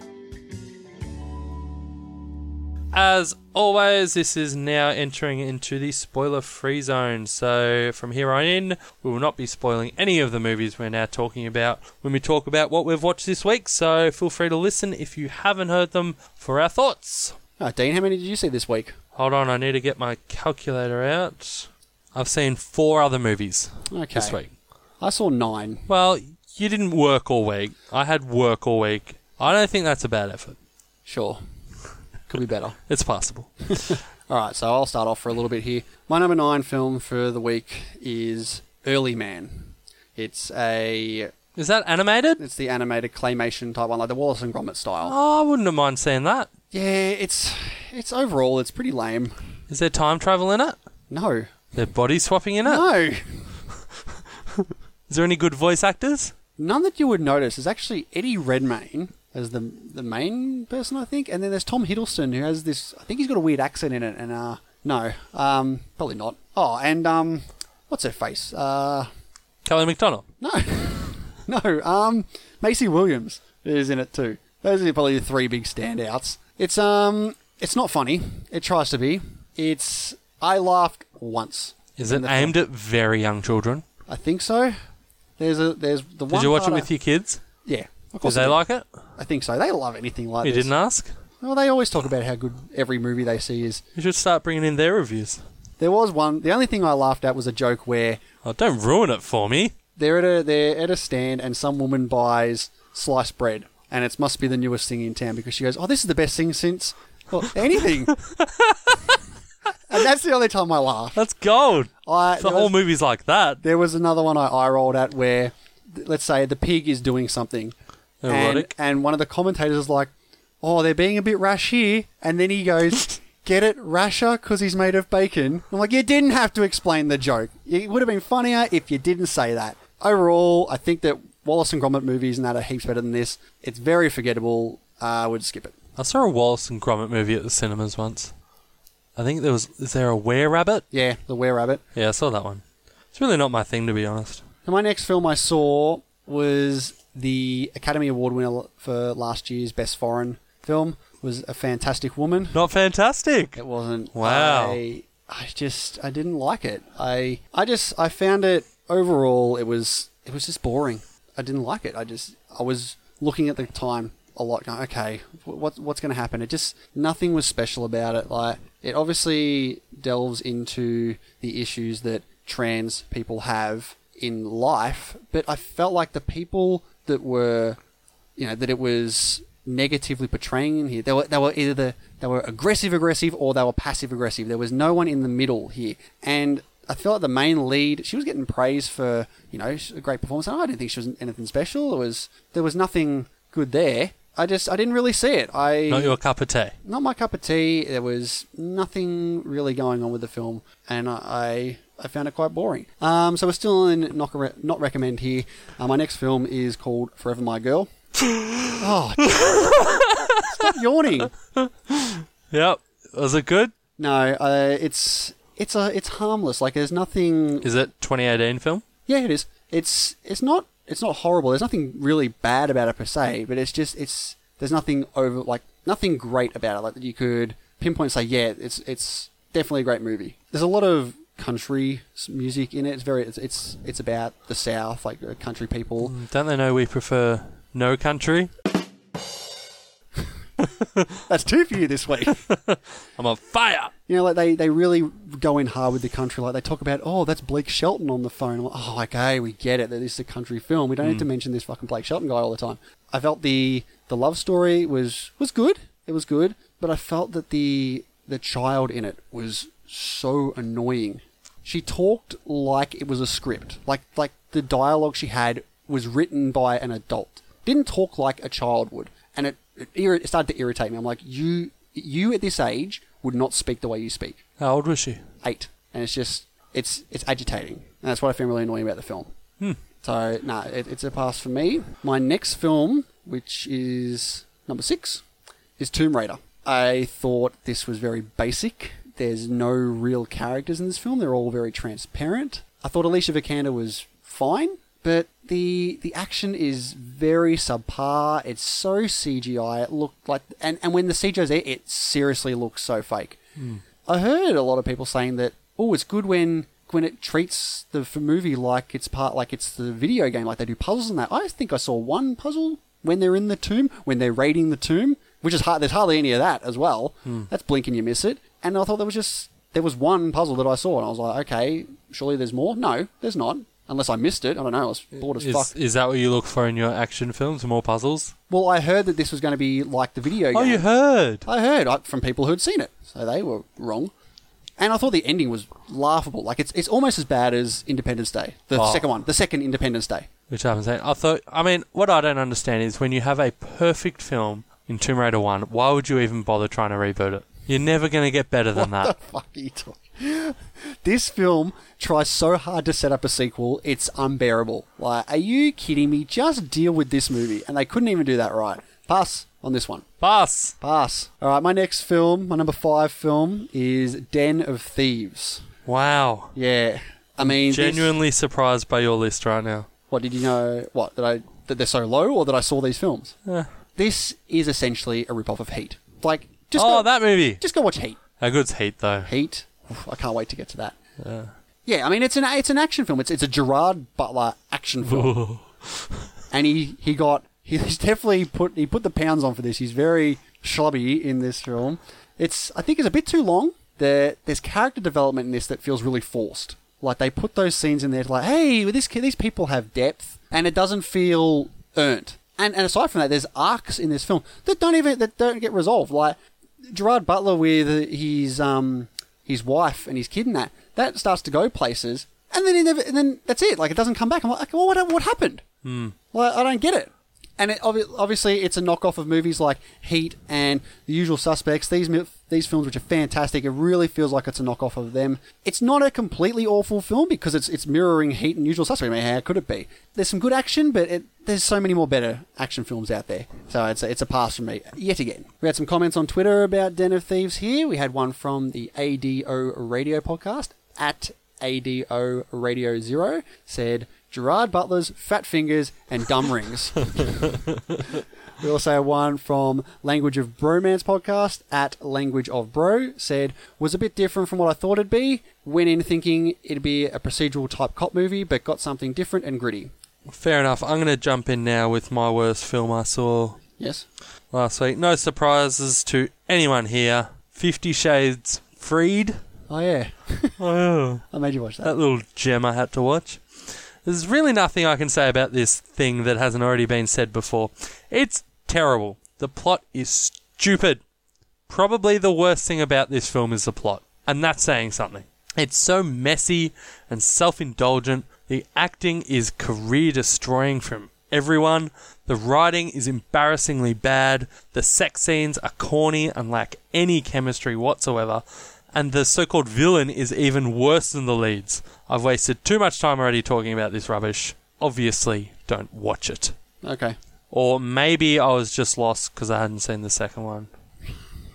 Maybe. Okay, so that was your fourth, or your last. It was my fourth. My number 4, which is actually still in the not recommend. I saw more not recommends this week than recommends. And my number 1 is actually only 3.5.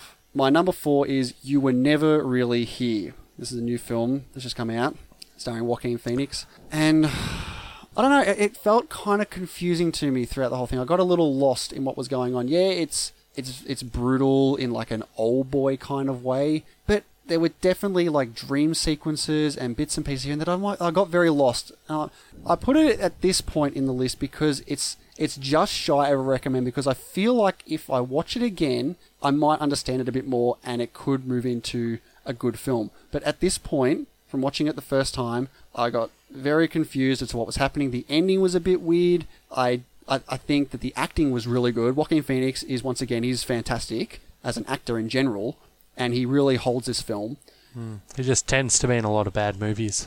Yeah, but I feel like this has the merits to not be a bad film, and I feel like this is just my personal opinion. I feel like a rewatch of this might put this over the edge to a good film. Speaking of bad Joaquin Phoenix films, Inherent Vice. Ah, okay. Now, this film is it's incoherent. It is so messy. Not as messy as 50 Shades, obviously, but it's all over the place. There's no real thread through plot that you can follow easily. There's so many subplots with subplots and sub-characters who have weird relationships to this person, who somehow know this person, who's related to this person. It is a giant mess. It honestly took me 3 goes to get through. I could not stay awake watching this film, which is why it took me so many goes. It is so boring, so hard to follow. I mean, it's set in like hippie 70s. Yeah. It's all about drugs, and like Joaquin Phoenix is high all the time, and it's annoying.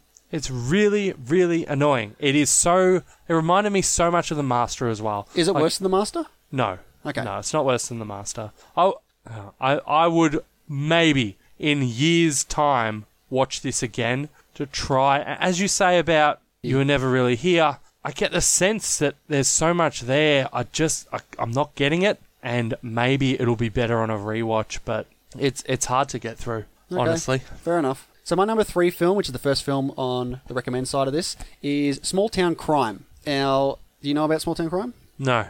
So it stars John Hawkes, and Anthony Anderson and Octavia Spencer, and it's about this I wouldn't call him a washed out cop, but he's a retired cop through reasons, if you watch the movie you'll understand, who stumbles across a dead body, and he ends up becoming his own private investigator to find out what happened, and he ends up getting entangled in this huge web of, I guess, drugs and sex and assassins and that sort of stuff. Kind of reminded me of The Nice Guys, really, but less comedic and a bit more violent. Like, there's still comedy in this film, but it's definitely a lot more violent than The Nice Guys. Like, there's scenes, like some guy gets sniped in the face and like his jaw is hanging off at certain points. It's pretty intense.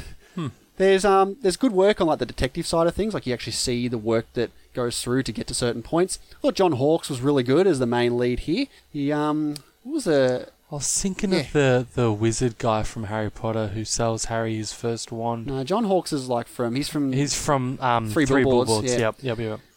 There's some plot in it that got sidestepped and ignored at certain points that, like Den of Thieves, just got left in the dirt. But it's still an enjoyable, good watch that I would recommend. Okay, my next film, which I would not recommend, which I saw today, is Ready Player One. Hello. If you're watching this, I'm dead. I created a hidden object, an Easter egg. The first person to find the egg will inherit $500 billion and total control of the oasis itself. Okay. Spielberg's latest film is a corny, crowd-friendly film that sacrifices plot and character development for an extravagant spectacle. There are more pop culture references in this movie than you can imagine, but the novelty of seeing characters like RoboCop and Freddy Krueger and the likes quickly fades, and I feel Spielberg relies too heavily on this aspect. Ty Sheridan is good as our protagonist, but some of the dialogue he's forced to say is so cringy, it takes you out of the movie. Special shout out though to the Shining scenes for not only being amazing and creative, but mainly for making me feel grateful for not taking my kids to this one. Yeah, well, it's the next film on my list too. I was hoping it's number it would 2. Yeah, I mean, this is just like nostalgia. Oh, like, it's crazy. Yeah. And that's what I love about the film. Obviously, this is the best part of the film. It's the focus of it. Like, fantastic visuals at certain points. Like, I had a massive grin on my face most of the time here, looking at all these little Easter eggs, trying to pick them all out. I'm not a fanboy geeking out, really, and I'm not a fanboy about anything, really, but just picking up on all these things that I know about. I was like, this is enjoyable. Like, that Shining scene. Oh, it's so good. It's unreal. It came from nowhere. It's the best part of the film, obviously. Like, I thought it was so good. The problem, or one of the problems I had with the film, was that there's a lot of stuff that we can see, yet they explain it to us. Like, it doesn't have faith in the audience who's watching. We don't, like, anyone who knows the references don't need to hear the dialogue. Like, they walk in and there's the Iron Giant, like, oh my god, is that the Iron Giant? Like, we know it is. We don't need to say it. And anyone who doesn't isn't going to get it from the dialogue. Like, there was too much of that. Have some faith in your audience who are going to see this in search of these things. Yeah. I thought Ty Sheridan was fine. Like, he was okay. Yeah. Olivia Cooke, I thought, was the best part of this film. She was the best standout here. Actually, I won't say that. Olivia Cooke and Mark Rylance, I think, were the best part of this film. Mark Rylance, his character is the most fleshed out character out of all of them. I think in terms of Ty Sheridan and Olivia Cooke, and that their characters aren't anything. I don't get anything from either of those. I thought the acting was good from Olivia Cooke, but I think the character... Yeah, there's no character development. But you're right, Mark Rylance is the best character here. Yeah. And it actually took me a little bit to recognise him. Like, I was like, man, he looks familiar. Who is it? Oh, it's Mark Rylance. I didn't realise that Simon Pegg was in this film either until I saw him. Like, oh, okay. With an American accent as well, which was good. I didn't realise he could pull off something like that. And I didn't buy the chemistry from them either, from Ty Sheridan and Olivia Cooke. Yeah, and I will say, I had, as soon as the credits rolled and the lights went up, the guy sitting in front of me turned to his kid and said, that is the worst book adaptation I've ever seen. And it made me chuckle. Like, I haven't read the book or anything, but yeah, it's just... Yeah, I felt... honestly, I was disappointed I felt the ending was really bad as well. The ending was terrible. Yeah. So in the end, like, I'm torn. Like, there's definitely several problems with it, and it feels a bit all over the place at times. But the nostalgia got to me. Yeah, I just feel like that wears thin after a while. It's definitely far from a perfect film. Like, it's a recommend for me, but it's, this is probably like one of the most lowest recommended films that I would go and watch again, just to pick out all the little bits. I probably won't watch the whole film. I just go through, wait till it comes out in Blu-ray and get the freeze frame and check out all the little bits and pieces that came out. But other than that, I think you can. I don't know. Maybe you can skip it. You say to skip it. How good was that Shining stuff? All right, Dean. The music. I was like, oh. Especially when he's like, I'm going to open this door. I'm like, no, I know it's coming. Don't go in there. We also had a comment here from Screen Fever at Real Screen Fever. Said, haven't seen the movie yet, but the book is a wonderful read. Thanks for that. All right, Dean, what's your number one film of the week? Is it a recommend? Yes, it is. Oh, that's good then. At least you got one good one throughout the week. Yeah, Grand Piano. Oh, of course, Grand Piano. I forgot that I gave that to you. Really? Yeah. Grand Piano is written by Damien Chazelle, though not directed, and is about a guy who must perform on stage for an anonymous man who has a gun pointed at him and his wife, barking him instructions in a hidden earpiece. Basically, it's phone booth in a classical concert setting. This movie, like Chazelle's other film Whiplash, takes a seemingly dry and dull topic like music and ramps up the intensity to 11. Whilst Whiplash did this in a very grounded way that put its characters centre stage, this movie crosses the line of believability for the majority of this film. The plot here is so weak at times, it's hard to look past it. But having said that, it is a thoroughly entertaining movie throughout with solid pacing. I grew up learning piano from a young age, so seeing so many incredible piano pieces being played was truly amazing for me. Elijah Wood is great as usual, but is somewhat let down by a very campy John Cusack and a wife who brings absolutely nothing to the table. And just quickly, the ending could have been improved too. It's great to see where Damien Chazelle started out, and generally it's watchable enough film, if only a bit unbelievable. Recommended if you're into music and are an Elijah Wood fan. Fair enough. Alright, so my number one film for the week is, again, not a new film. It's an older film. It's nearly 20 years old now. I mean, that's just cheating. No, it's not. It's Big Daddy. I got a 6, a 5, a jack, a 4, and an 8. I win. What do you mean you win? I had a hand just like that before. I didn't win. Because I win. This is bullshit! Alright, take it easy, man. Every time's different cards, he still wins. I mean, this film, it's not Adam Sandler's greatest film. It's great. I think the shtick here is starting to come into the movies. Some of the jokes are incredibly outdated now. Are they? But still, like, I don't think I've actually seen it since I've had children. So watching it now with, you know, 2 daughters and seeing that chemistry between Adam Sandler and with Sonny, and you see them build their relationship, and once he realizes that he wants this kid and the emotion that comes through that, it is touching, and, you know, I think that's obviously the best part of this film. Some of the humor's fine in it. Rob Schneider's actually okay in this film. What? I think he's fine. Is he better in this or The Animal? What the fuck kind of question is that? That's the worst comparison you could have done. Rob Schneider is. Also, Steve Buscemi is in this as this bum, and I put it to you, he has a weirder career than John C. Reilly. Look at him in whatever the other fucking Adam Sandler film is with the bung eye. Oh, yeah. And he's in Billy Madison. Yep, exactly. He does these ridiculous comedic roles, but then he gets in and does Fargo, and he does even The Death of Stalin, like which is probably a smarter comedy out of all these. And then he does smarter than Boardwalk Empire, and then he goes and does The Sopranos and all these other films, and then he goes and does these terrible nothing roles. It's weird. I love Steve Buscemi. Reservoir Dogs. Ah, Jesus Christ. I'm thinking, what's my favourite Buscemi movie? Yeah, it's Reservoir Dogs. Big Daddy is my number one film of the week. Okay. We also had a comment here from Jimbo Getup. He's the host of the Pilots and Petards podcast. Go ahead and check them out. He's at Jimbo Getup. Says, I love Big Daddy. Not my favourite Sandler movie, but lots of high points. # old balls, the food delivery guy, this bullshit. Good job. And that's going to do it for this week. So... Another episode in the books. Heading into number 10 coming up. Episode number 10. No doubt it will be a beautiful episode. Wow. What a way to end it. All right, guys. We will see you next week for A Beautiful Mind. Bye. Bye.